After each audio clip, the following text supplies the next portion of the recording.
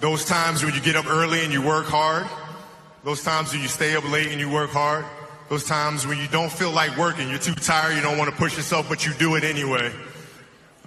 That is actually the dream. That's the dream. It's not the destination, it's the journey. And if you guys can understand that, then what you'll see happen is that you won't accomplish your dreams. Your dreams won't come true. Something greater will.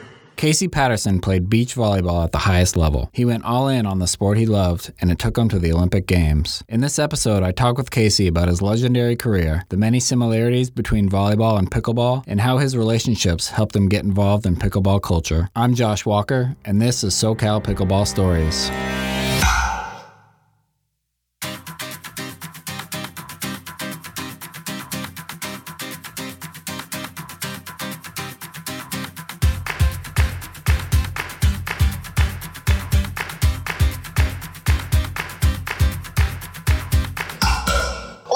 Thank you, Casey, so much for being here, dude. Dude, I didn't know. I grew up down just a BMX ride away from you. Yeah, crazy.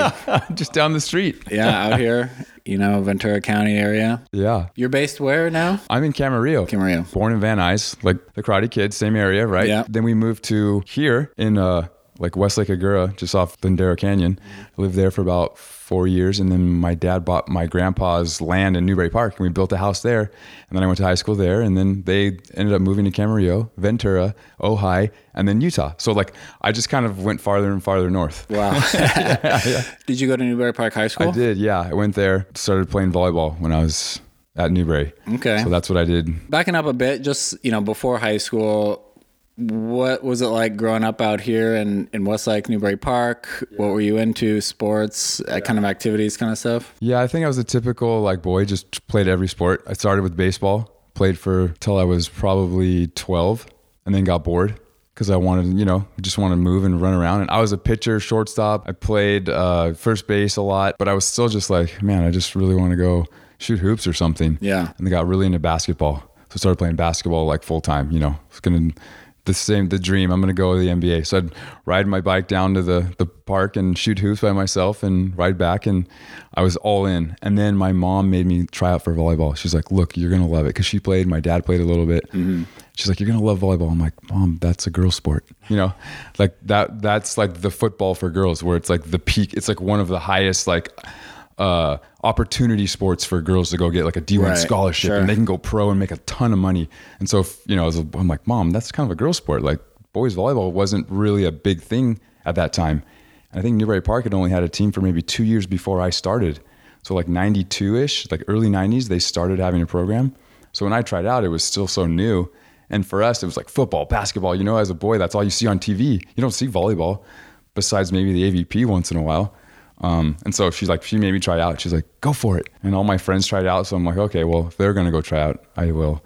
And, I could just hand set really well. It came naturally, and that's about all I could do somewhat well. And that was something that they needed. And so it was this weird pocket of time where I had the skill they needed in the time that they needed. It just kind of blossomed from there. But I don't think if I would have been able to do that, I probably wouldn't have made the team. I wasn't fast. I was kind of the little chubby kid that was slow, but was all about sports, playing as much as I could. So I was probably more of a liability than a benefit if I didn't have that skill. Yeah. So it was weird. That one skill took me on the path. Interesting. So How old were you at that time when you started? 14. I started playing volleyball. Freshman year of high school. How tall were you at that point compared to your classmates? I was not very tall or above average really at all. I think by the time I was a sophomore, I started growing a little bit more. And when I graduated high school, I was 6'4". And as a setter, that was actually pretty big at the time because I became the setter. And that was actually kind of a new age, was having taller setters, more offensive and can block and kind of control the net and run an offense. I was kind of part of that new age tall setter world. That's all. I just played that all through high school. And then I went on a mission for 2 years in Little Rock, Arkansas. Okay. I didn't really have a lot of good offers. I had one offer to Pacific University, but they don't have a program anymore. It was the only D1 offer I kind of got. And I went on a mission and said, they're like, hey, we need you now.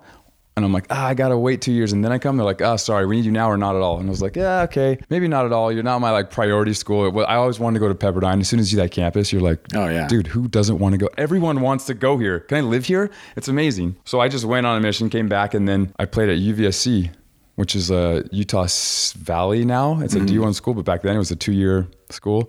And they had a good team, played for it, and I got recruited by BYU, and then I played there for the next 3 years. Okay, so did you grow a lot? Were you on mission? I grew 3 inches on my mission. So from 19 to 21, I grew 3 inches. Wow.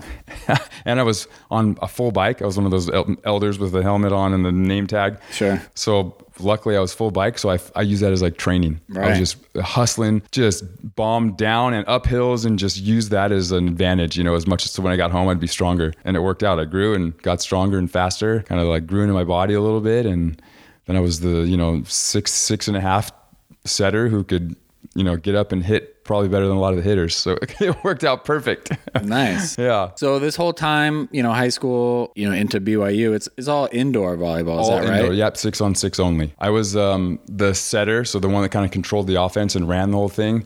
And then I was also like the backup outside hitter opposite, which is the pin hitters on the wings, right? And so I was each of those. I started as a libero, which is the back row specialist. So it's kind of like the Swiss Army knife guy. They just kind of did everything pretty good, but I wasn't like really a standout at anything except for maybe setting.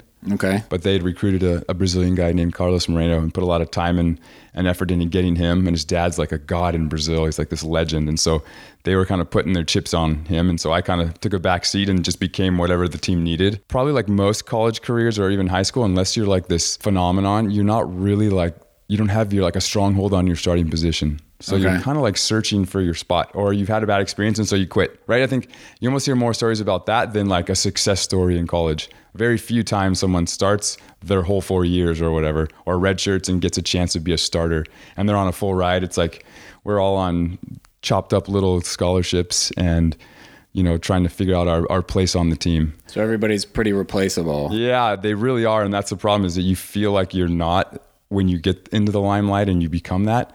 And then you realize really quickly, like it just moves without you. Yeah. So becoming a team player was like kind of a priority for me. Is like, how do I help elevate the team as a whole versus like selfishly want to just be the guy, And so that's a lesson I learned. It wasn't very easy, but I learned it. Yeah. Make yourself invaluable to the team. Yeah. Yeah. I think as a setter, that's kind of what your job is to manage the like aura and vibe of your team, even winning or losing. If I know a guy's not making eye contact with me, or he makes an error and I know everyone, like you're embarrassed as the player that's not performing. And in being the setter, I'm kind of like, the best friend on the court that needs to take some attention away from that person and then facilitate and maybe repeat and give him another opportunity to like redeem himself and get him pumped up. And then it gets everyone else going, Yeah. And then not forget about my middle, make sure that they're happy. Okay, cool. And so you're really good at managing a lot of people at one time. Mm-hmm. And so I think being able to play all those different positions helped that and made me a little bit better at that. So it was kind of cool. It was much more of almost like learning people's, mannerisms and body languages. Like I was studying that almost more than the game, it was weird. Yeah. But it was cool because it made you really adapt to who you were playing as well. Like you had to play your guys differently and let them know that's why, not just because you're not setting them. Yeah, absolutely. Matchups. Yeah, exactly. Just like, a lot of sports have that. Exactly. And I think that's more of sports than we even know, or even like in a 2-man sport like pickleball, it's like a lot of it, majority of it is you and your partner a lot of times more than anything else, because in pickleball you can get targeted more than almost any other sport. Yeah. And if your partner's not ready and they're vulnerable and they feel like they can't perform, you kind of have almost no control outside of just how you communicate and can game plan. So it's like having that skill, I feel like I just need to get good at pickleball, and then I've got all the things, all the experience, Yeah. At BYU, did you guys have success as a team? Yeah. It's kind of a funny story. My junior year, right before it started, I went up to the new coach's office. And I'd always been like the second string guy, right? I'm like the guy that would sub in if the starters weren't playing. I'm like, they kind of recorded every practice, and so they statted it. The preseason stuff, like your workouts, your training, how fast you ran, like these RB stairs and all this kind of stuff. And so they tracked it. And then you were like in this ranking system where they kind of said, hey, if you're in the top 6, you're probably on the court. And I was always like 2 or 3, but I didn't get to play. So like I was performing, I could do all the skills. I was like putting a lot of effort outside of just on the court, and I wasn't starting. So I came into the office. I'm like, hey, can I have a chance at like you maybe looking at me in a different way? Because I knew I probably came in as like the angry kid that wanted to play and wanted to prove it, and I'm yelling and screaming and wanting attention, but I'm performing, but I'm willing to like learn a new way of whatever you need so that I can get on the court. He's like, I can't promise you anything. And I was like, okay. So I just deferred the whole year and moved to Hawaii. Oh, really? Yeah. So I moved to Oahu, lived in Manoa, and our buddy had 2 houses. He was remodeling one. So I slept on a mattress in his living room in the remodeled one, helped him remodel and do yard work for free rent. He had a weight room in the garage, and then I would skateboard to the beach and train every day. And I won like a King of the Beach tournament for $1,000 and lived off that for like 8 months. Nice. So I just lived there and then came back and finished my last year. Yeah, well, since you brought it up, so when did beach volleyball come into the equation? That's kind of when it happened. Okay. It was over the summer at BYU. I'd play this apartment complex called Carriage Cove. And the reason was the court was okay, but it was right next to a pool where the girls would all go hang out. Yeah. And we're like, no, okay, this, even if I don't play volleyball, I want to go hang out here. And so we were just there every day playing, and I started to fall in love with beach. I thought, this is really cool. I feel like I'm beating the guys that were so much more physically dominant than me at this game that's like still volleyball in a sense, and I'm working these guys just because I had more of the tools and the skills, and these guys were, I mean, they could jump way higher, they were way gnarlier indoor, but they didn't see the court as well. They didn't use their angles, they didn't compartmentalize their upper body, lower body, and learn how to like deal with elements of the wind and the sun. And I was like, wow, this is kind of my wheelhouse. This is perfect. And so that's when it really clicked, and I wanted to do it like a lot. And there's a pretty good little beach scene in Utah. A lot of guys that play kind of like for these like money events and stuff like that. And so I got kind of plugged into that, and from there it just was like an obsession. Just took off from there. That's awesome. So you come back to BYU from Hawaii. And then I'm a lot better because I'd played beach and trained for that long. And to only do beach and train and then go back to indoor, indoor almost felt like so easy and like slow, even though it's a faster game. But because you're in charge of so much more responsibility as a 2-man game, it made 6-on-6 and the smaller area I had to cover and my responsibilities feel so easy. Yeah, I can see that. And so I think I was really valuable because I came back as like really confident. And then I was I gained probably 5-6 inches on my vertical just from playing beach only, because it's just so much harder to move in it. And you have to be so much more like explosive to get out of the sand that it's just kind of like, I think it's the ultimate cross-training surface. So luckily that worked out. I came back and I was real big. And so I started as the opposite, which is the right side player who's kind of like your big arm that just goes and hits hard every time. Yeah. And so it worked out perfect. I was like, okay, I'll go do that. And so I started as the opposite my senior year and finished school. And then from then I got married to my wife, and she was on the women's team. Oh, cool. Lexi, she was on the BYU team, and we both got a contract to go play pro right after in Europe. And so we went over in Sweden, and we both made it and won the championships of that league. And we're like, this is awesome. This is the coolest thing ever. And then, just kept doing that and led in more and more to make money on indoors so I could go play beach, make money on indoors so I could go play beach. And then, working 15, 20 jobs, whatever you can to make it work. I was coaching like 3 teams, club, high school. I was a personal trainer, a strength and conditioning coach. I was like doing whatever I could until, one day an Olympian called and said, hey, you want to play with me? And I was like 100%, And who was that? That was Jake Gibb. He finished #1 team in the world that summer right before. So they'd gone to the Olympics. It was like the 2012 Olympics. And I think that was in London. Yep. They had just finished, and his partner that he played with went to go pick up the gold medalist from 2008, Phil Dahlhauser. So he broke up with him, and he called me. And I'd only won a few tournaments at this point. I think I'd maybe beaten them a few times, but not as much as they destroyed me so much more. But I think he saw the potential. Yeah. So he gave me a call, and I was like, what? This is like a dream come true, of course. And so I just went all in, quit any other side jobs, anything I had, it was gone, and I was only doing volleyball, which was those 4 years, like that quad leading up to the Olympics was probably the raddest part of my life ever. Yeah, so you guys had a pretty sick run. Like, I was looking it up. So you were AVP Team of the Year in 2013, 2014, and 2016. Yeah. You personally, AVP Best Offensive Player 2013, USAV Beach Team of the Year 2013. Yeah. On the AVP, you guys first overall, 2013, 2014, just that time frame you just mentioned, just like massive success. Yeah. Yeah. So during that time, kind of give us a little sense of like what is the tour like? Yeah. Like how many stops, how many players, what's your training like? Yeah. Where are you training? That kind of stuff. Yeah. So we both lived in Huntington Beach. I kind of moved there because it was a hybrid beach between kind of like a little bit more family friendly and like activities and like rad stuff going on, along with a really cool beach culture. And what makes Huntington unique is the courts are all really close together and all in one location, kind of by the pier on either side. Mm-hmm. So there's like this, you almost feel like you're playing in like a gladiator arena every day because everyone goes to that beach on vacation just randomly throughout the year. And so we'd always like court 1 on the south side was like the better side because there's less courts. And so it was more prestigious, right? And so you kind of had to earn your way over there. And so court 1 on that south side became like our court.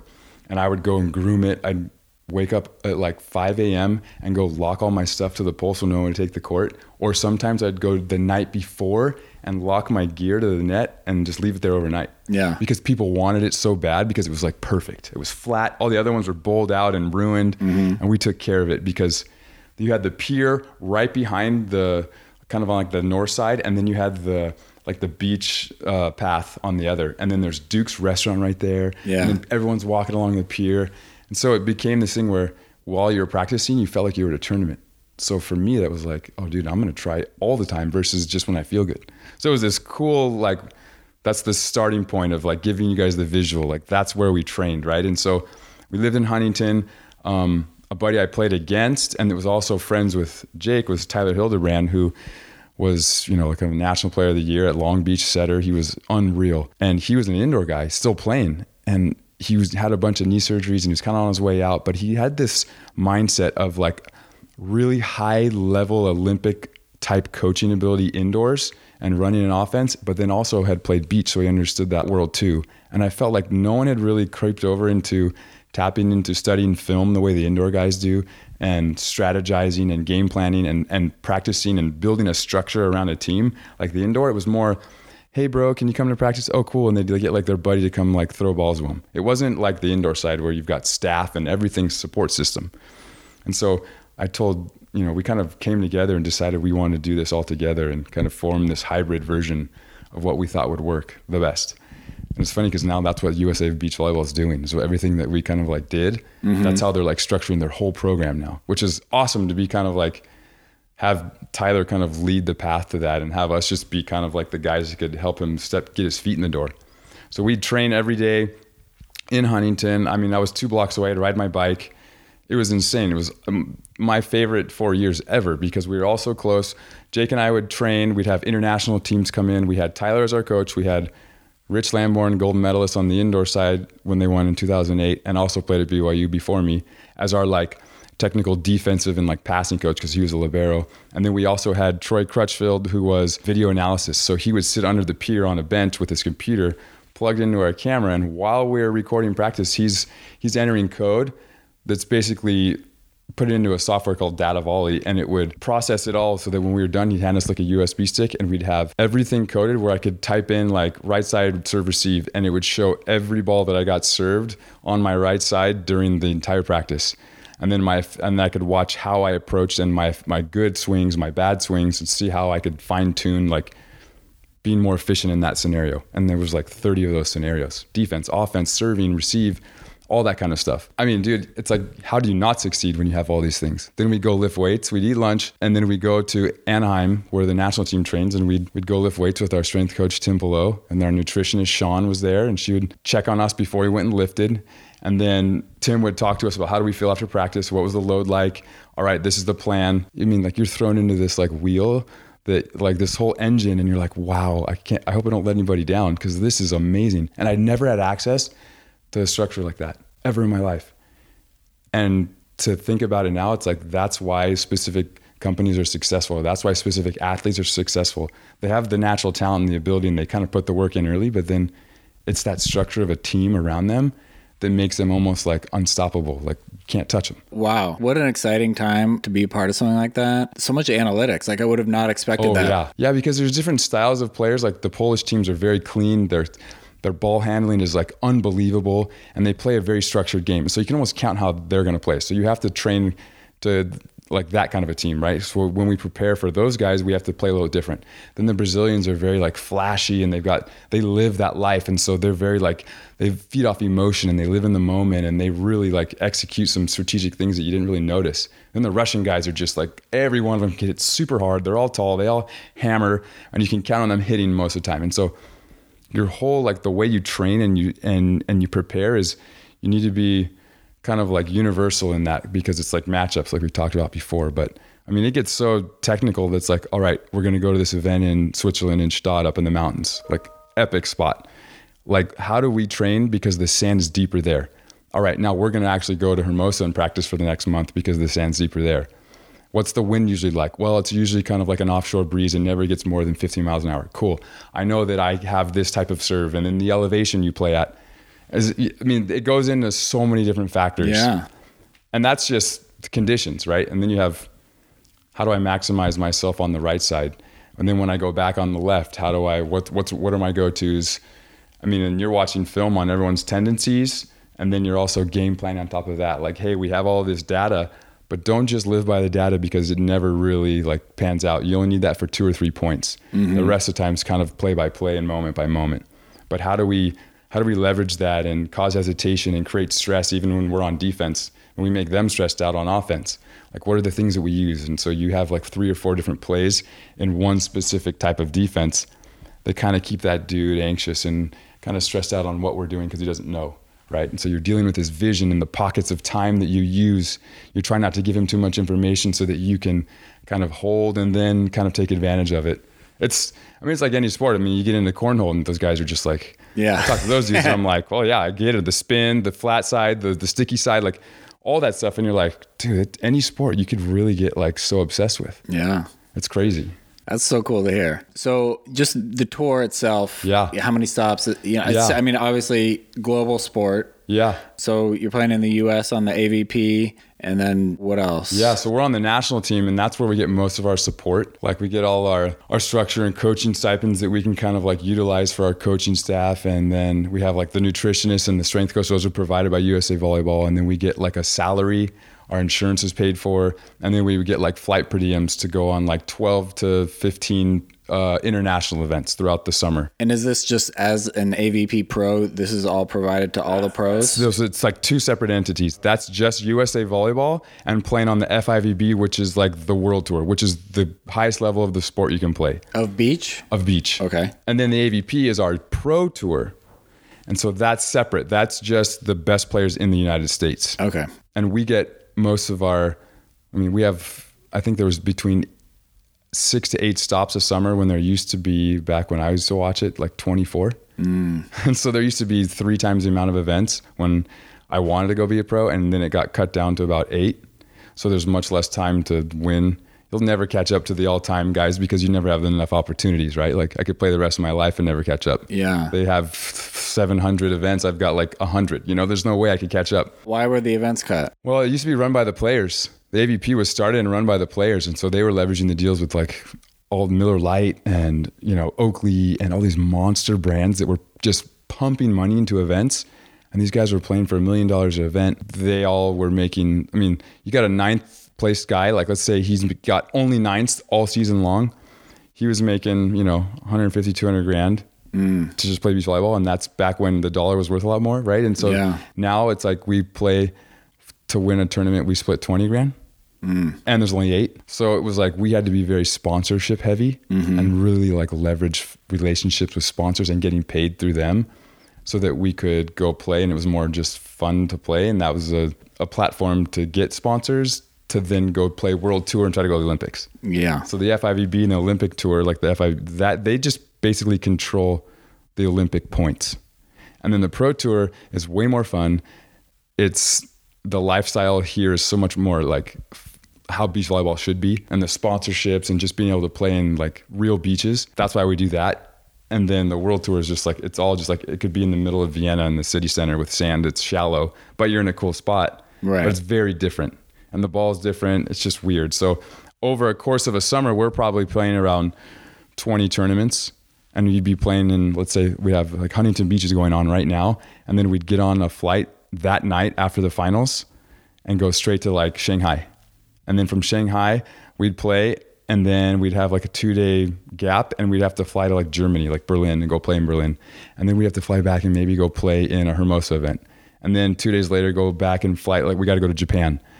And then you're in Switzerland, Spain, and then you got to come back and play in Atlanta. Like you're basically on an airplane for 6 months straight. Yeah. And you play, the ratio is probably like, if you're doing it in, let's just say out of a 10, it's like you're playing volleyball 0.5 amount of the time, and the rest, the 9.5 of the 10 that's left is all travel. But I mean, if the timing's right in your life, you're obsessed with the sport. I mean, there sounds like nothing better. Like that's what you would want. Right? Exactly. Yeah. I wouldn't have done it until I was 43 if I didn't, right? Yeah. Like I was way too old against these 19-year-olds who are jumping 3 times higher. Yeah. It's like, yeah, you had to love it. You had to really love it. All right. So talk to me a little bit about the run up to and the Olympics. Yeah.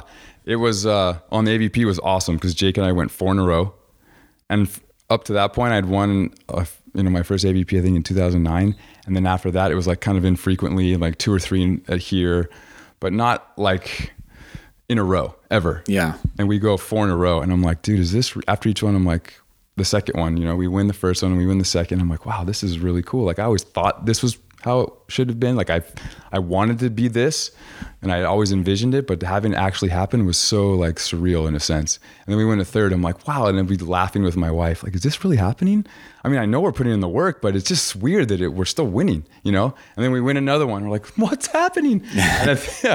And I think what happened is we won the last 4 and then the first one of the next year. So we actually went 5 in a row, and it was like we were like 1 away from like breaking a record of events in a row. And I was just like, dude, I don't even feel like I belong here half the time, and we're winning these, Yeah. So those AVP years were amazing because we were so successful, and we played really well on tour on US soil. That was like our wheelhouse. Yeah. And then on the world tour, we played really good. Like our first 2 events, we got like a 9th in some open to prep for some Grand Slam. And I had so much pressure because he'd finished number 1 in the world, and I came out of nowhere with 0 points, but he brings me in with all his points. So his seed drops, and now everyone's looking at me like, who's this dude that Jake picked up that no one knows about? So there's a lot of pressure. And I fulfilled the guy's name that was Sean Rosenthal, aka Superman. And so he was the guy that would just bounce balls out of the sky. And so I replaced a guy who was like iconic to the game, and I was like a nobody trying to find my voice in a sense. So those were like, our first event, we got a 9th, and I was like, oh my gosh, I hope Jake doesn't feel like he made a mistake. Like this is our first event. And then we go to the next Grand Slam and we win the whole thing. And I was like, all right, hopefully I justified his choice right there, right? Because I kind of got served every ball, and that was the new guy trying to prove myself. And then we went to another final in a row, and then we went to Argentina and got into another final. And I was telling Jake, I'm like, bro, you said this was hard. Like kind of joking around. But it was like we had such a good start to our partnership that I think it was able to withstand any sort of like dips or lulls where we weren't. And I think that really helped build like a real strong foundation. And a lot like any other sport, if you have a hard time in the beginning, because you have so many options and there are so many players, it's easy to just go looking somewhere else. Yeah. But I think because we stayed loyal and we put the work in, it helped us stay together. So those 4 years were amazing because we were doing all the work, and you didn't show up to an event thinking, did I train enough? Am I prepared? You're just like, dude, I'm frothing at the mouth to go play because training is so much harder than playing. I'm so excited. A tournament was like a vacation for us. Right. So it was really fun. And I'd say the most stressful time was like the 2 years leading up and the points and everyone asking, hey, are you guys going to the Olympics? And at that time there was 3 teams in the top 15 in the world ranking from the US, and only 2 get to go if that happens. And so it was a battle, and it came down to the last event in Russia for us to qualify. It's the most stressful event ever. And a team that was right on, we were like tied, and they needed to get like a 5th, and we had to like medal. Or if they got like a 5th, we would have to win. It was like one of those scenarios where we're like, oh my gosh. And they could have get an easy pool with like teams that aren't very good. And you're like, how's this even fair? We have all the Brazilians in our pool, and they have guys that we've never even heard of, So a lot of it's out of your hands. So it was so stressful. But like we ended up getting a bronze in that event and qualifying. And that was almost like the win in a sense, like just making it happen. Just making it. Because there was so much stress. I mean, all these people, your family, I had kids I didn't even like watch grow up. I'd come home and they were walking and I left. They couldn't even say my name. You know, it was like weird. Yeah. It was weird. But having the opportunity to go all in on something like that, I'd never experienced before in my life. I'd always sneak away to go play to try to like get as many reps as I could, but I couldn't dedicate it and justify it and let everyone know that I was doing that. So to be able to do that was like, dude, it was like a magic, like 4 years in this time warp where you're like, dude, this is awesome. Yeah. It's incredible. so I mean, cool. just to realize your potential, that was almost imperative to do that. Like you couldn't have done it any other way. No, it would have been impossible. Yeah. And to understand what it took to, and all the moving parts was like the biggest lesson I took from that is like, it wasn't just me putting work in, it was all these people putting work in and then on me. And then try not to be so selfish that it's always about me. It's like making sure they know that I appreciate it. But it's the power that we have when we're all in on one thing and we build a team of believers around us that we believe in too. I mean, it's like, you could go to the Olympics in 4 years in any sport if you like with minimal like experience, because it's crazy what we could do when we just hone in on one thing and just like dive in all in. Like what do they call it? If you just burn the boats. Yeah. Right. Burn the boats, dude. You're on the land. No going back now. You know, you could survive. It's cool. So that was kind of like what I felt like, oh dude, I experienced that a little bit. Yeah. Really cool. And so after you qualify, you know, you're headed to Rio, right? That's where it was. Yeah. 2016. Yeah. What was that experience like? That was cool because we played there all the time. We played Grand Slam there earlier in the year. I became really good friends. I feel like I have like an attachment with Brazilians because I play very emotional. And so I'm attracted to watching them play in their style. And so I've become very good friends with them. And when we play, we kind of like butt heads because it's like two of the same styles conflicting. But I became real good friends with like the DJs and the organizers and the players. And so I felt like I was almost home in a sense. It was really cool. And so playing there felt very comforting versus stressful. Right. And I'd always imagined it being something so scary and stressful because that's the Olympics. And I'm like, wow, I'm here all the time. I know everybody, all these familiar faces. It's nothing new.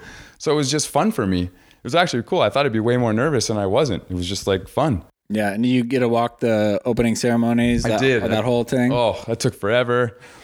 Man, make sure you bring like Band-Aids for your shoes and you don't because you're walking like 3-4 hours in line to get to the arena.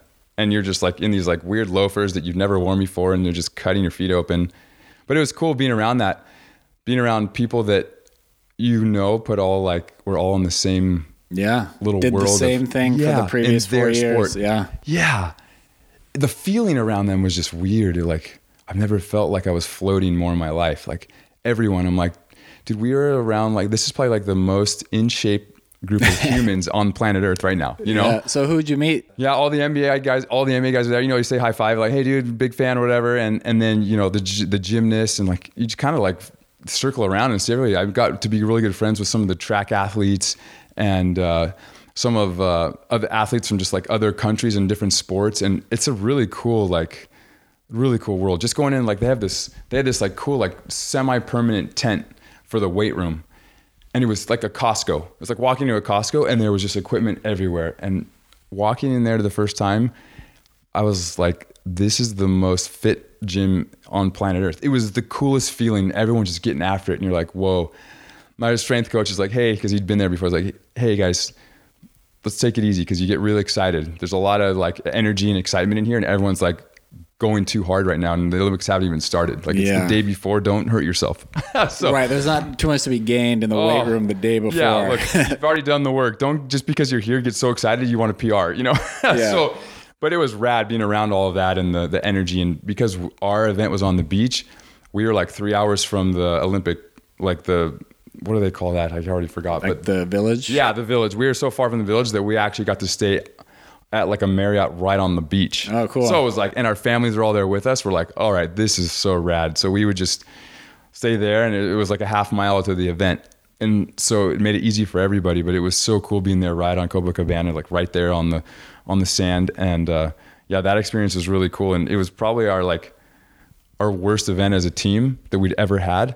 We came out playing really well, beat this team from Qatar who was really a Brazilian and a guy from Senegal who's like one of the best players in the world now, that they like kind of recruited over to play for their country. Sure. And so they were like a deadly like dark horse team that you're like, you got to look out. These guys could win the whole thing if we're not careful. We ended up beating them and then having 2 like gnarly battles against a team from Spain they've been around forever that are amazing. And then an Austrian team that we always kind of struggled with. They had like a funky offense that they ran quick and moved around. And so we had to really like dial them in. But we went from being like first in the pool to not making it out because of a win-loss against those other 2 teams against each other. Yeah. So it was like everyone was tied, but we were the top team. And then because a team didn't win, we got knocked out. It was the worst feeling ever, like gut-wrenching. Yeah. But immediately you were like, I mean, the journey was, yeah, winning a gold medal is cool, but what is it going to change my life? Like, I don't think so. I feel like I learned more from the 4-year struggle and the support and like the team and everything and the family and everything around that was like so valuable that I was like, all right, I'm not going to have a bad attitude about this. Although I feel like I want to throw up all the time. I'm going to go just enjoy the rest of this with my family, because as athletes, you have like access to all these things that you don't as like just general public. So I'm like, I'm going to go take my family to the GoPro house. We're going to have VIP access. We're going to go jet ski. We're going to do all these things. We're going to go over to the Oakley house because I was sponsored by all these guys. I'm like, let's go have fun. And to this day, they're like, that was the greatest week of our lives. Yeah. And I'm like, I'm glad it wasn't just selfish poopy pants and I just made it happen. Like, cause they got me there just as much as I put in the work, the support. So that was like the lesson I learned from that, even though of course winning a medal would be cool. I feel like you take what you really need out of it. Yeah. No, that's great. I mean, that's a great way to look at it. Like you said, it's the journey. Yeah, it really is. Yeah. I mean, the medal is cool. Like, and I created this like 24-hour rule on the world tour because I feel like just like such a kid. Like anytime you won a medal on the world tour, every match you play is like a final. And to win the whole event and you played 10 teams, like you played 10 finals and won, you feel you're exhausted. You're like, dude, how did we do that? Yeah. Every time. And you're like, how did we win? It's how many things had to go our way for this to happen along with us playing well. It's like insane. So I was like, all right, I'm wearing this thing for 24 hours no matter what. Through the airport, like awkwardly taking off through the metal detector, like, oh, sorry. And then they'd ask him like, oh, sorry, I'm glad you asked. Just being goofy. And so it turned into this thing now where like, any of the athletes that know about that, they'll do the same thing now that I'm done. So it's like, it's fun to hopefully leave something fun like that behind. But I think, that experience was just, I wouldn't exchange it for anything. That's awesome. So kind of wrapping up your volleyball journey, the next, 7 years you play pro? Yeah. You just retired in last summer. Yeah. And so just, how'd that go? I know you played with Phil Dahlhauser for a bit at the end. Yeah. Who's like, he's a household name in volleyball. He won a gold medal in 2008. So I think that's how everyone and he's got big, tall guy. They called him like the thin beast and he's bald. And so it's like, kind of got this iconic look where you remember it. Sure. Yeah. Okay. So you guys played together for a bit, but then you ended up retiring last year. So just how'd that all close out? Yeah, I went from living in Huntington and being 2 blocks on the water to moving back to kind of where I grew up and then helping the sports academy with their beach volleyball. I was like the director of their beach volleyball program because they have 2 indoor beach courts in the facility. Cool. Yeah. And so I kind of ran the program there. So I was doing that while I was still playing. And so location wise, it's about like an hour and a half from my house to Hermosa. If you do it at like 5 a.m. with no traffic. Right. And if you do have traffic, it's like could be a 2.5 hour, 3 hour drive just to get there. If I miss it by like a 30-minute pocket, you're in trouble. Like you might as well just go back. Yeah. I'd done that for 6-7 years. And I was trying to, still train. I had 3 more kids since then. So I have 5 and I'm putting, 3-4 hours in the car of just driving and then training. And then I'd come back and coach from like 2 p.m. till like 9 p.m. because I was coaching all the age groups. Mm-hmm. And so that just caught up with me. And I was like, I feel like I'm 20 years older in 1 year. And so it just got harder and harder to get the right partners that are still playing on the world tour because there's a very small, like we all know each other, but then there's like that elite group in the groups that, like, all right, I know if I pick with this guy, we could go beat anybody. If I have to pick somebody that's kind of like a potential guy that's like on his rise, who knows what could happen. And so you're like, I'm kind of old to play that game right now. I need somebody that's like kind of with me to make sure that happens. And so I was still getting those like every other year type of thing. And then I took a chance on like a Chase Budinger who played in the NBA for a while. And we ended up dominating, being number 1 on tour, won Hermosa and like his first event ever. And so it was like, that kind of rejuvenated me halfway through this time of moving far away. And then he, kind of split up with me and went with another guy. And then that didn't work out. They came back, and then we won all three went to all three finals, but we won 2 of the events. So we finished number 1 again. And I was like, dude, why are you jumping around? But it was like a little bit of a roller coaster those last couple of years. And so that makes it harder too, when you're training and trying to do it full time. You're like, I don't have the team. I'm basically by myself. We don't have a coach. We have to like ask a buddy to throw balls at us at practice. He's new and needs all this information and structure to help him like thrive. It was just like so much harder. But I think just being a dad and kind of a veteran, it was easy to recognize those moments, like bring them to attention. Like, look, this is the scenario. We got to figure out how to do it ourselves, And so we did a good job of that. But it was definitely more of a roller coaster than the dream world in Huntington to watch from the water. It was like everything against me here. And then there it was like, if you failed, it was embarrassing because you lived on the beach, So it was a much different dynamic.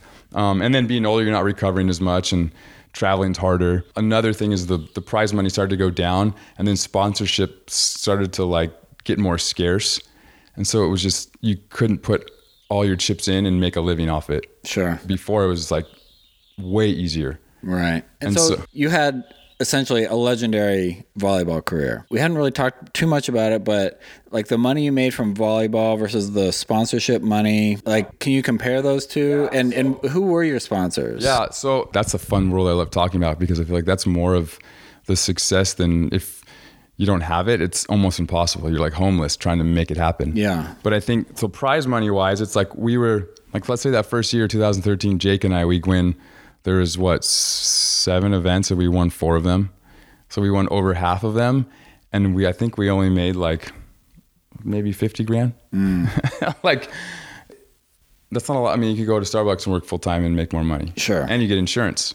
Like, we don't get anything, right? Like, yeah. And you're not training and dedicating all this time away to hopefully go make money. You go and you clock in, you clock out. Yeah. So it was like, that was just on the AVP, but then our sponsorships were like, we were clearing, probably 150,000 before we even played a tournament. Okay. And so sponsors at that time was like a Mizuno, Wilson, and Oakley, like GoPro, like all these like brands.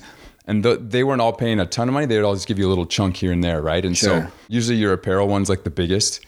And Mizuno was just tapping into the space of beach. There'd been a big indoor one. And so we were kind of helping them develop that product. The port to entry was like very slow for them. And so we were just, making 20 grand each or something on the year. And then signed with like Rockstar and we're making like another like 40. You're like sick. And like, it would get better every year. And so you just gathered a bunch of those, right? And then throughout the summer, you'd add little locational ones like, oh, Manhattan Beach, this restaurant wants to give you 5 grand, throw a load. You're like, sweet, yeah, I'm an assassin for hire. Just throw it on, whatever, because you had to. So by the end of the year, I mean, like those 4 years that Jake and I played, we probably made like, between 250 to 350 grand on the year, which to go play volleyball full time, we're like, if I could do this rest of my life, I would. Yeah. Like that's enough. I'm not worried about money. I'm not rich. I can't retire off this, but like, at least I'm not like stressing right now about money, like, which was nice. Yeah. It was nice to have. And then we were the first athletes ever to kind of have financial support from Lululemon. In 2015, we signed with them.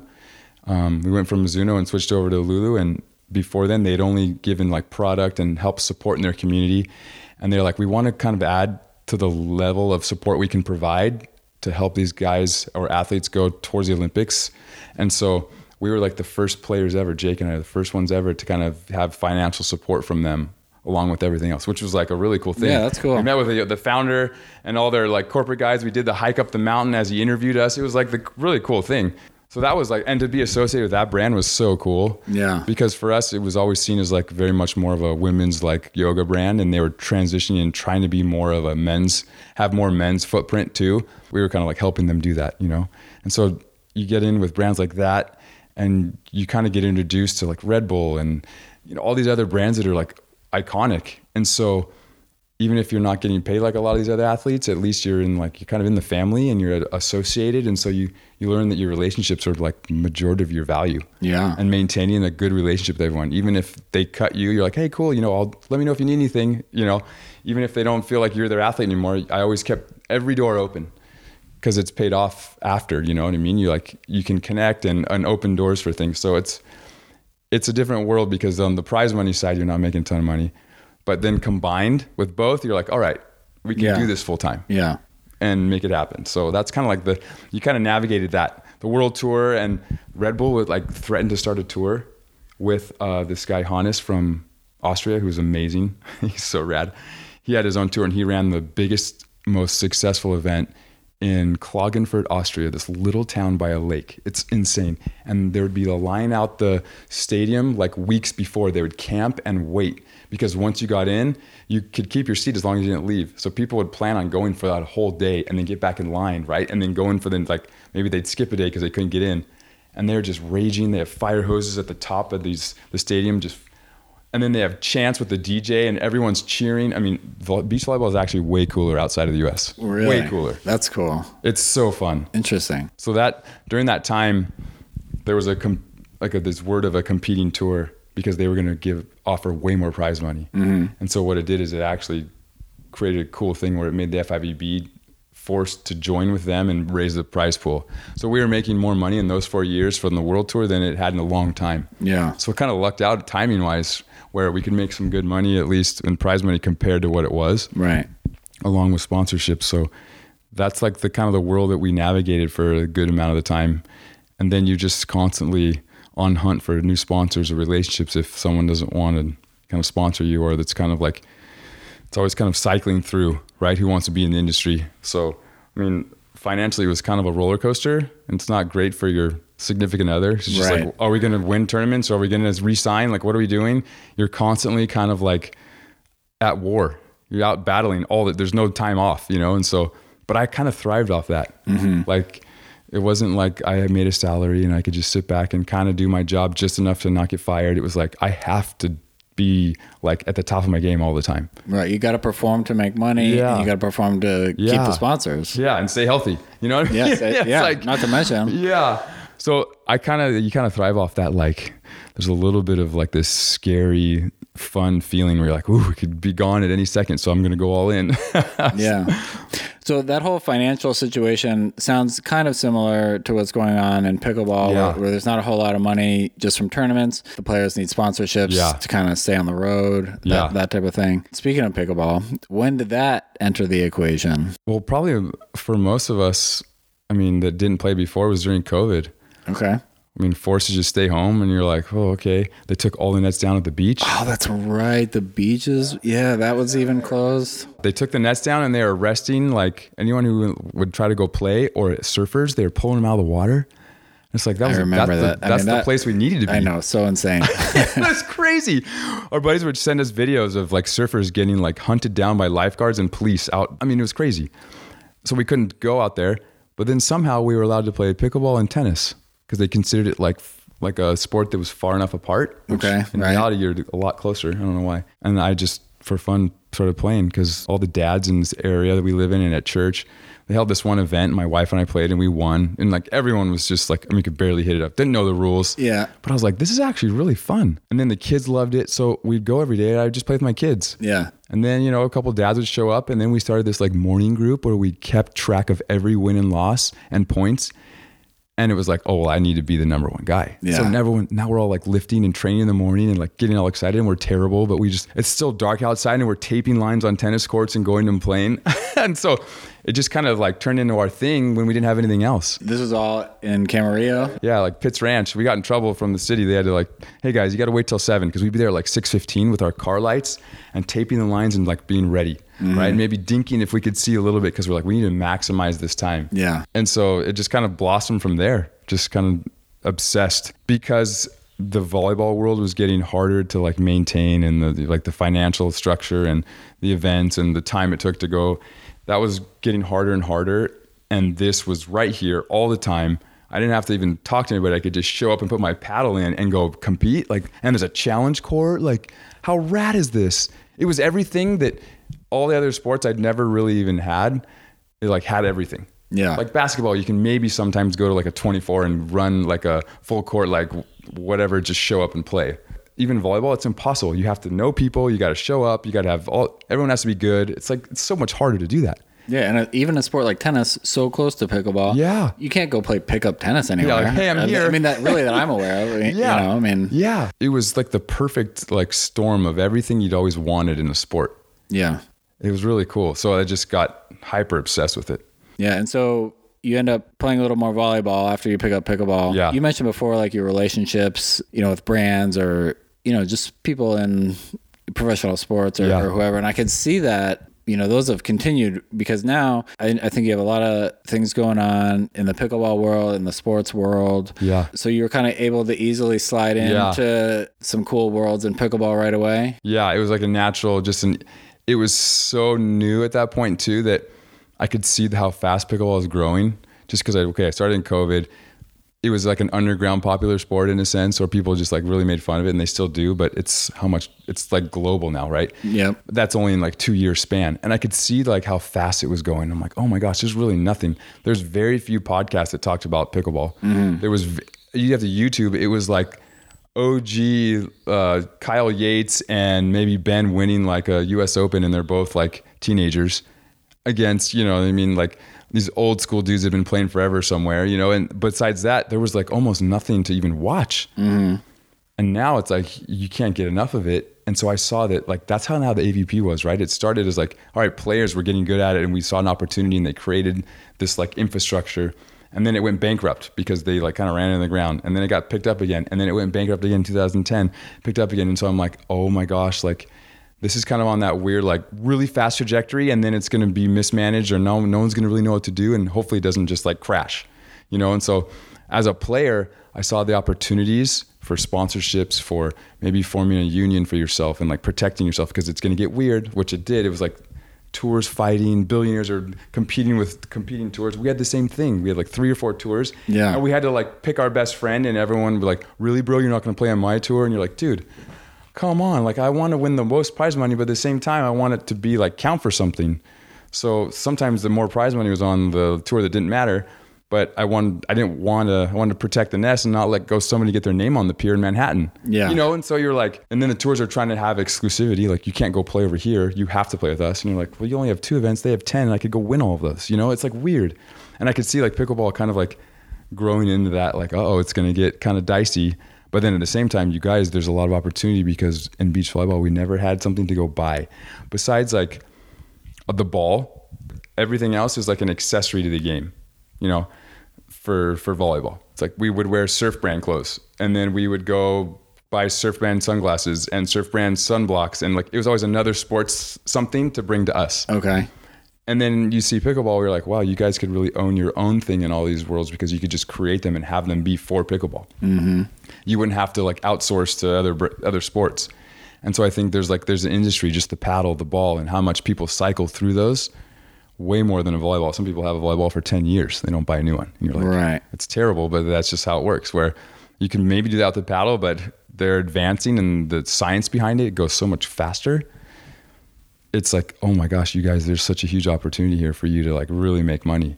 Yeah. It's crazy. And so I remember like, I was just on social media, talk to people like, dude, that's so awesome. Good for you. And then Ben and Rob Nunnery had that podcast in the beginning. Right. And, they came to me in Hermosa right after practice, right on the beach path there. And we did a podcast there. And then he jumped in the sand and played volleyball with me. It was like, dude, this is insane. This is so rad. And then I got a chance to go play with them again up in Santa Barbara. And I was like, dude, I'm already like playing with these top guys, just at least being around them and hanging out. This is cool.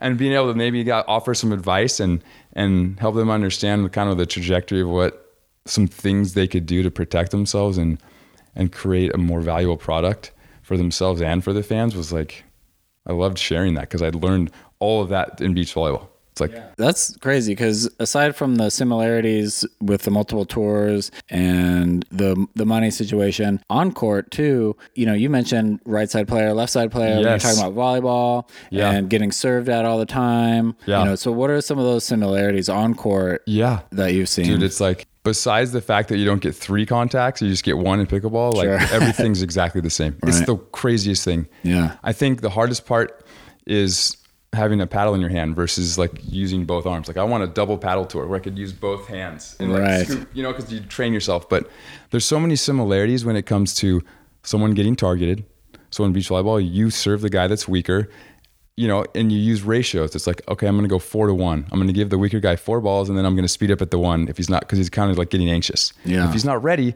we're going to get him kind of bummed out, and then the guy that's struggling is bummed, and then the guy that should be taking over is a little bit bummed, right? It's the same thing in pickleball, right? You could be picking on score for you, and then test the other guy in score, and then that's when their morale and like their confidence just drops. Yeah. So there's like that. Then there's the right side. You train specific strategies and patterns to like the most finite like point, because you need to maximize this part of the court, and specific angles and shifts and strategy against types of players. And then together, how we change. Do we work the middle? Do we work the edge? Do we go, you know what I mean? Like all the strategies around that are so similar. Mm-hmm. It's like in beach, I'm going to play a guy because his tendency is to hit angle and shoot line. All right, we're going to set up our defense to really confuse him and take advantage. Similar to like a pickleball, the guy has a really good forehand, speed up or drive. You're going to adjust to that and then play to other stuff. So Sure. It's so similar, and how you flow together is the same. Yeah. Okay. And so in doubles, in pickleball, you're not necessarily picking the best partner, skill wise around you. Right. You're kind of trying to get the best person that's going to match with you. Yeah. Is that similar in volleyball? It's so much like dating. Yeah. It's more like a relationship than an actual sport. Beach volleyball is like, it's all like a chemistry thing. Mm-hmm. And having like elite talent and chemistry is where like magic, like a Ben and Colin have, right? Yeah. That chemistry is just as important as the skill, because you need almost like this feeling of knowing when you hit a certain ball where we're going without even saying anything verbally. Yeah. And then when I know you're setting something up, not getting in the way, thinking I'm going to go take this ball, even though I know you're setting it for you. Well, allowing that to happen and kind of flowing. It's just like volleyball. Like I need to keep my partner confident so that I can maximize his ability, so that I can leverage it for my advantage, right? To capitalize on really burying this team. And then also keeping us up so that we're not giving away runs. We don't want to give away runs. And so we have specific things that we're talking about and points of reference to keep our minds focused on that versus if we're playing good or bad. And it's like pickleball. I mean, you can get away from you like that. Yeah. Momentum is crazy in the sport. Yeah. It could run away quick. And so I think using all those partnership tactics and talking and communicating are exactly the same. Yeah.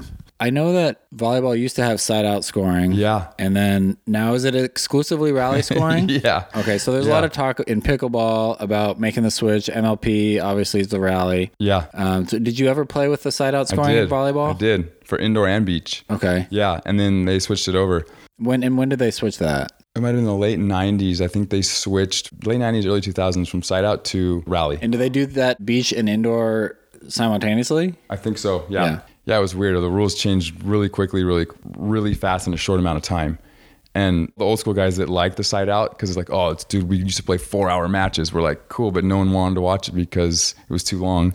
And that's why it's not on TV. So they changed it because of TV. They needed to make it consumable, and they needed to have a guaranteed maximum time to put it on television. And that's why they changed it to rally. Got it. Because the side out would go forever. And it's kind of like tennis, where like, oh, the guys they have to play tomorrow. They're still playing until like 4 a.m. or they have to stop and play the next morning. Same match. Like they couldn't have that and have it be on TV, at least in our sport. And I think that's kind of the argument people have for pickleball is it would be more consumable with rally scoring because it's easier to understand. Right. Yeah. Every play is worth something. Yeah. And I think you lose a little bit of the like comeback kid type opportunities. Like if a team's down, if it's side out, you can come back and win. And most of the time you do in normal scoring. Let's say you're up like 10-3. A lot of times these teams get at least 4, and then most of the time that I've experienced, they come back and win. And in rally, that's not going to happen. Yeah. So there's that's cool. But then in rally, you can, the game's going to go quicker, right? And so every point's worth more, which means everyone's giving 100% effort every time, not just when they're serving, or they're siding out to get the ball back. So I think we did this in beach volleyball a few times, which I've seen that they do now in pickleball, is we added freezes at a specific time. Yeah. Like at match point, it freezes at like 19 or 18 or something like that. Yeah. And so teams more often than not would come back and push it to a third or then win because of that freeze. And so what it did is that you still had a lot amount of time that it still happened in, but then the freeze gave the opportunity to create drama and suspense that the crowd wanted. Yeah. So it wasn't just over. Yeah. In pickleball, I played some matches rally scoring. I think it's pretty fun. Yeah. You know, every point's worth something, like you said. It'll be interesting to see like if it ever gets switched over like on APP or PPA. But, you know, we'll see, I guess. I think it should be switched on the rec side faster than it should be in the pros almost, because let's say the parks, I mean, there's not enough courts, right? And there's way too many people that want to play or learn, or they're waiting. I mean, it's crazy over at Ven 2 where you go play. If it was rally scoring, you could count on a game going from between 10 and 15 minutes. Guaranteed it never goes longer. Right. Where sometimes people that either are really good or really bad take forever, right? Because they have the battle where they're not really scoring, but everyone's playing great defense and there's epic rallies, but no one's scoring. Or they're not really scoring off their third because they can't do it right. And so no one's scoring. It's just side out, side out, side out. And so it lasts forever. And you're like, dude, it's been 40 minutes and they're still on court one. Where with the amount of people that are wanting to play, the rally would get people through faster. Yeah, it's interesting that you say that, because when I've brought it up at a rec session, people don't seem that into it, or maybe they just haven't tried it or whatever. But I feel like maybe because of MLP, a lot of the pros, you know, they seem kind of into it. They're open to it. Yeah. You know, whatever kind of advances the sport or is better for the sport. For sure. You know, maybe the rec courts could benefit from that, especially when they're super crowded. Yeah. I mean, especially when it's crowded. Like, hey, after 6:30, like we're doing rally.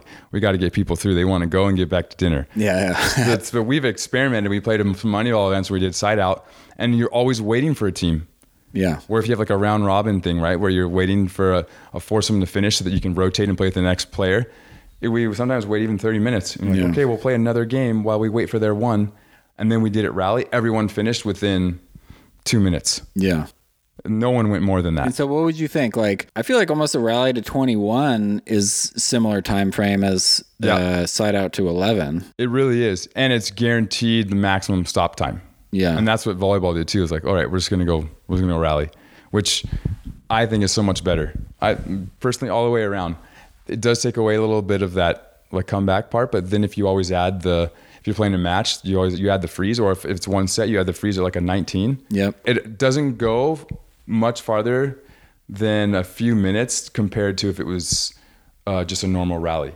Where compared to side out, it could go for another 20 minutes. Yeah. So it's like, even with a freeze, it's not going longer than it should, really. Right.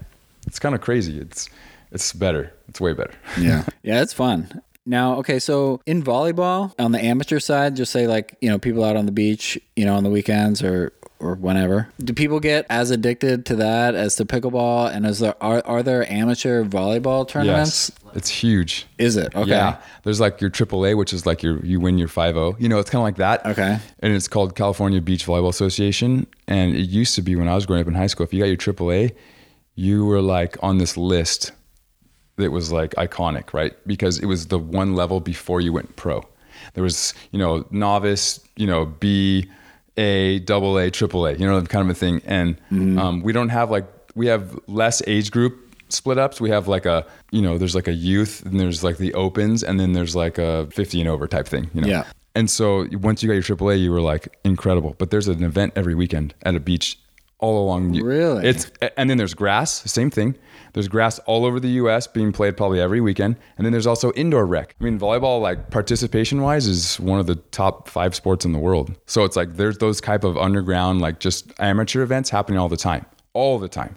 Very similar to like the pro events where you play and then the pro event would be like the next day after. Okay. Yeah. So it's the same kind of a thing where you have your kind of like your baked in audience already playing and getting their like fix and then going and watching. Yeah. So it's very similar. Okay. That's very cool. I was not aware of that. Yeah. Yeah. It helps with that kind of like grass fed type program where everyone's kind of climb the ranks and you can earn your way into being pro versus like, I'm going to try to go pro. And it's like, dude, it's so hard and you have to be gnarly. Yeah. And so is there that similar like rec to pro, like from that AAA? It's not hard. Necessarily from college exclusively. It's like if you're the number one guy in college and you want to go play AVP, but you're an indoor player, it's going to take you 3 to 5 years to be in the main draw for the pro tour. And you're just grinding it out on the beach. You're just training, trying to upgrade partners. Those types of tournaments. You're playing in the qualifiers, and then you're going in and trying to go win as many AAAs as you can. Yeah. Or they have like a lower tier tour that if you win, you get a berth for that bigger one.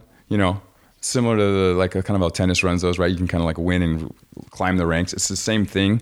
And And so it's a grind because you have to prove that you can earn a partner that can get it done. Yeah. And it's such a different game, even though it's so much like tennis and pickleball. Volleyball indoor is just so power and athleticism. And there's the nuances of the touch and skill too, but it's so fast and powerful that you need to be just like a physical monster.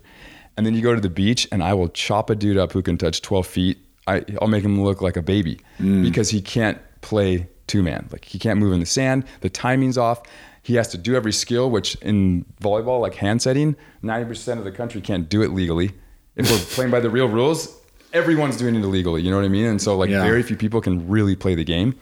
And so it's really hard to break into that tier. So it's just like pickleball where you're like, dude, it's a grind.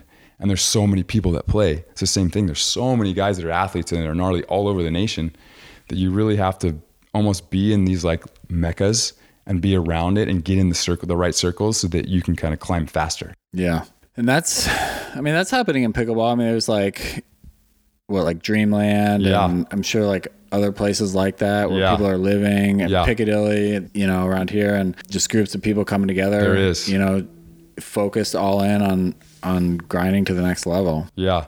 Yeah. The Austin spots. And then, exactly you said, there's the Santa Monica spot now that they have the shop in the front, Santa Monica pickleball shop. I've gone there a few times. It's rad. It's a scene and people show up at the right times and you're like, wow, I mean, I could be playing with these guys. If I get in and they need a fourth, I'm going to stick around, and so that's kind of the path you take. Mm-hmm. It's cool. Yeah. There are those like little training pockets. Florida, there's some spots, It's the same in volleyball. Florida, it's kind of funny. It's Florida, Southern California. And then outside of that, there's like random pockets if guys all go together and go live. Like even in Austin, there's a group of really good beach volleyball players because it's like kind of like Southern California. It's cheaper. There's a lot of opportunity.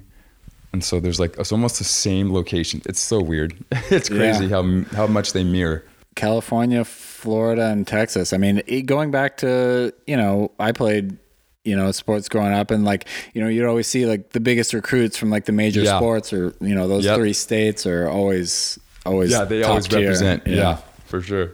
So right now in pickleball, like, I mean, you have a lot of irons in the fire. It seems like you're putting out content with Matt Manassi. Yeah, we did some stuff for fun. Yeah. You're co-host of the MLP podcast. Yeah, with Tyson and Michelle. Yeah. Mm-hmm. So what's that all like? What are, some goals you have or some things you're working towards, in the sport? Yeah, it's been really cool because I kind of like starting in COVID and having it being so like kind of in its infancy that I knew of, like, even though it's grown a lot since before I even started playing, there were so many opportunities to kind of get yourself in this space and establish kind of like a voice and show that you loved it. Right. And coming straight from and still being in professional volleyball, I was still in like a really brand heavy sponsorship type world and competition and training. And so it was just an easy transfer over because a lot of the brands too, they kind of cross over well. And so even if they weren't like wanting to be in pickleball, there was a lot of communication and introductions that were happening. And so it was just so natural for me to like, oh, I'm going to go over here and try to build what I did in beach and do it in pickleball. Cause I feel like I'm 21 in pickleball, where in beach, not having to jump as high as I can every time for 3 hours it's way easier to go play pickleball for me. So it felt like, dude, I was like fountain of youth. I've got my like youth back. And so I'm like, okay, how do I just structure this, how I did with that, and try to make this a full-time thing and like do only things that have to do with pickleball. Like I would love to do that because that's just how I've been programmed and structured now. Yeah. And so it's like, build relationships with brands and get in the podcast with Tyson. That's been so fun being able to talk to the pros and being able to really like break it down with them and it kind of immerse yourself. Even getting to like announce with Dave Fleming and like San Clemente and another time in like LA and just getting to know him and be buds with him is rad. And then Cameron Irwin came from beach volleyball and now she's commentating with him on the pro tour. I'm like, oh my gosh, this is just like I'm at my cousin's house, Sure. It feels like that. So I think trying to like structure everything like I had with beach volleyball into pickleball is what I'm really like focusing on doing so that I can like keep using it as a tool to stay in shape and be able to get outside and compete and use all the things that I've been like doing my whole life. And at the same time, I enjoy it just as much or more than volleyball. So it's like such an easy move over. So I think making sure I have a lot of those like irons in the fire. What I learned from beach is that if you do that, something positive will happen as long as, it's the numbers game in a sense. So if you're immersed in the world and you play the numbers, like it's going to happen. It's just a matter of time. So it's kind of the goal. And then if, playing is I love playing more than anything. And so I know that takes such a good amount of time and focus that I'm like, dude, I'm up at 5 hit in the sauna, work out in my gym, and then go try to get reps of a ball machine. Or I'll have my buddy Jude is a firefighter. He loves it too. And so we'll just drill 1-on-1 for 2 hours, and then I'll go to work. And then I'll try to go maybe again at the night, you know what I mean? Get a double session in. And so I think drilling was I have to do that more than anything, because I need touches, because I've never played with a sport with something in my hand besides just using my hand, Yeah. And so it's all right, I need to get touches and make this paddle like how I feel when I hit a volleyball with my hand. How can I carve the ball and misdirect and use the flow and the distance between the teams?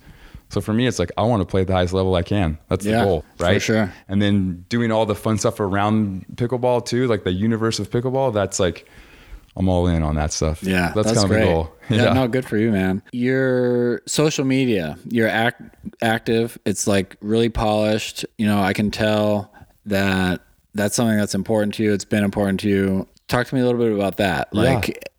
How do you value content creation? How are you trying to, portray yourself online? Yeah.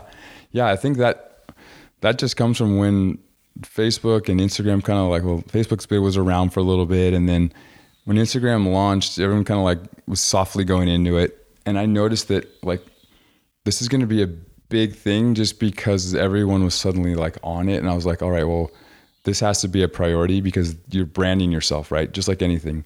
So I'd had, the Mohawk and nicknamed it the Suave Hawk and got sponsored by Paul Mitchell. And I'm like, I have to make that who I am in my brand, because then I'm recognizable.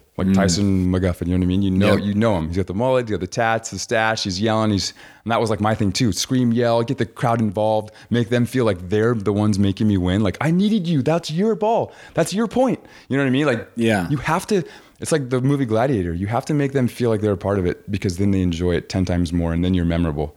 And plus, you're basically just showing how much you love the game when you do that. Yeah. It shouldn't be, I'm so rad, look at me. It should be, wow, that was sick. I can't believe that happened.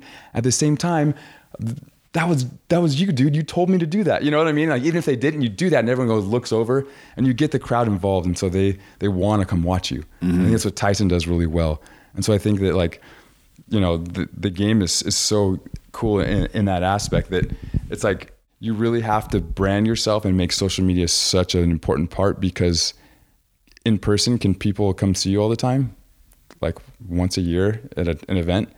But if through social media, they can see you every time you post, they see what you're doing. And if you can represent yourself in a way that is very gravitational, when you're in person, you're trying to do that as much as you can. And so I put a lot of effort into it before I even got really good at beach. And then when I got to the Olympics, they verified us. And I was like, dude, you had to go to the Olympics to get verified or be an NBA star. And now they're handing out candy, or you can buy it. And I'm like, dude, it's changed so much now than what it even used to be, that it's all right. And it's full circle back to the reason why I put attention into it is because I was old school, and winning got you sponsors, got you on TV, and that's how you got popular. Right. Or that's how you made a name for yourself and branded yourself and made money. And it changed it to, I could just start a YouTube channel, not even play, and make more money than the dudes who are sacrificing everything to be the best they can. I'm like, all right, well, how do I do both at the same time? Mm-hmm. And so I put a little bit more attention. I had a camera given to me by Sony, and I learned how to use it while I was on my last few years on the world tour. So I got really good with my camera, and then I got more cameras, and then I started shooting more content for other people. And now that's my full-time job, a media director for a solar company. And then I do a lot of stuff shoots for Valair Paddle Company. I did all their stuff when they launched, a bunch of other brands. And so I saw that was really important, and that was kind of the future. So I tried to put attention into that, learn how to use the tools that I needed to make it just a little bit better, and then constantly trying to evolve on what algorithm's happening, or what do people want to see? What value can you give? Because you could just post stuff about yourself, and that's fun, and you can do that once in a while. But I want to, when I think about social media, it's what value am I getting out of this person by following them? Is it entertainment? Cool. Then I'm laughing. That I'm getting value. Or am I learning something, right? I think you have to look at it that way. Yeah. I think you have to look at it as how can I provide one of those, is it an emotional attachment? How do I provide one of those three things all the time?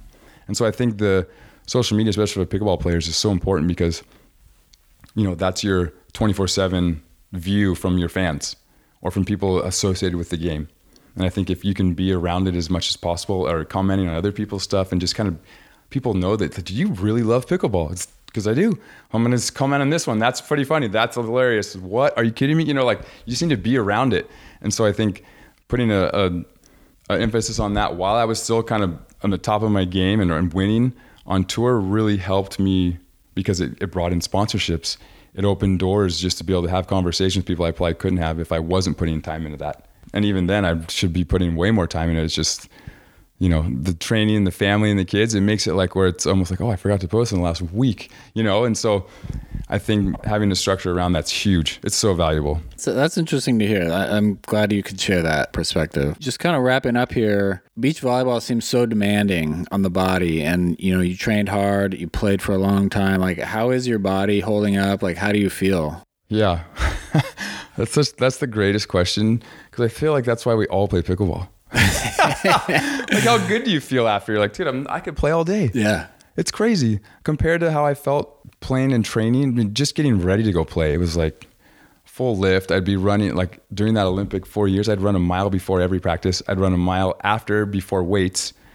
And then I'd be lifting for like the longest time, be training.